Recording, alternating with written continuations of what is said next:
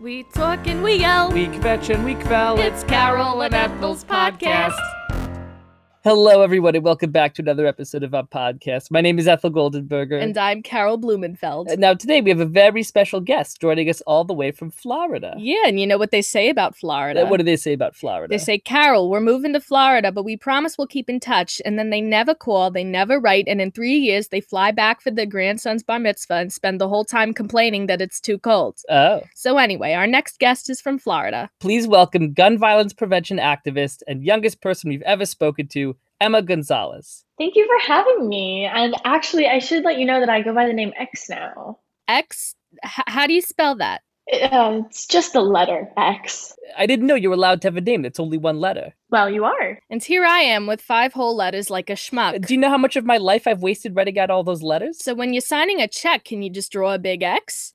I guess I could. Brilliant. This was very, very smart of you. Well, actually, the main reason I changed my name is because I came out as non-binary and I use they, them pronouns. Now, we've been hearing a lot about these pronouns. And look, call me traditional, but as far as I'm concerned, there's only one pronoun, and it's Meshuggah. It's gender neutral and grandmother friendly, very inclusive. Give me a Meshuggah, you got so tall. Why would we possibly need anything else? I think you're sort of missing the point, but it also sounds like your hearts are in the right place. Mine's actually in the wrong place. I'm seeing the doctor about it tomorrow. Anyway, welcome to the podcast, X. We're so thrilled to have you We here. have a lot of questions. So you're part of what they call Generation Z. We don't know from Gen Z. Yeah, we don't know from it. We're part of what's called Generation Oi, and I think that's self-explanatory. Yeah, you know, a lot of people say we're out of touch with today's youth because we don't put in any effort to keep up whatsoever. So we just want to hear your perspective.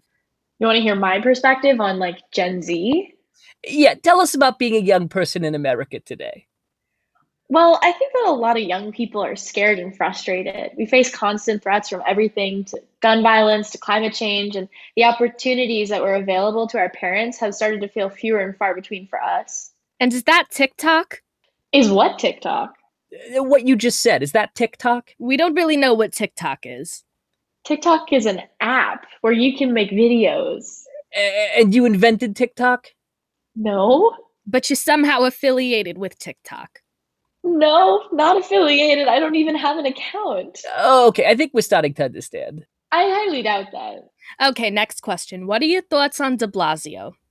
Let's just say I'm not a fan. Oh, our listeners are gonna love that. Who are your listeners exactly? We're very popular with blood relatives and women between the ages of 72 and 73. Although the blood relative demographic is losing interest fast. Next question. Do you know Barbara Steinblatt? No, I don't have any idea who that is. She lives in Florida. You don't know her? There are, 10, 15 people in Florida? Do you two actually know what Florida is? Well, if you run into her, tell her to give us a call. That's not... Sure, fine.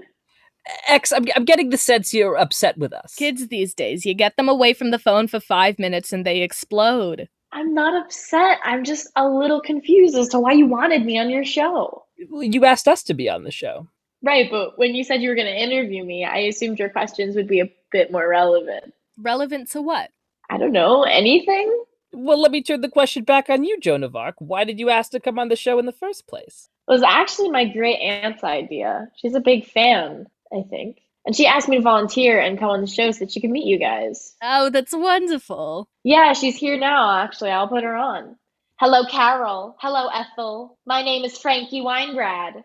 Oh, hello, how are you? It's so wonderful to meet you. I take it you don't remember me. We don't remember most things. September 1987, Zabar's. 80th and Broadway. There was one box of guava hamantaschen left. One. It was in my line of sight. And just as I reached out my arm to grab it, it was swooped out from under me by none other than Ethel Goldenberger and Carol Blumenfeld. Oh my God. What a harrowing tale. Okay, Carol and Ethel, I am really sorry about this. Clearly my great aunt is way too upset about something that happened 30 years ago. Oh no, I don't think you understand. This was a limited edition flavor of hamantaschen. Yeah, and I'd like to hear the rest of the story. Shall I continue? Please, go ahead. And X, don't interrupt your great aunt. It took me years to track you down. I didn't live in New York. I was there just on vacation. So, of course, figuring out who you two were proved to be a bit of a challenge. But fortunately, I was part of the Ridge Club in Boca Raton. Ah, your proverbial ace in the hole. Oh, I get it. Exactly.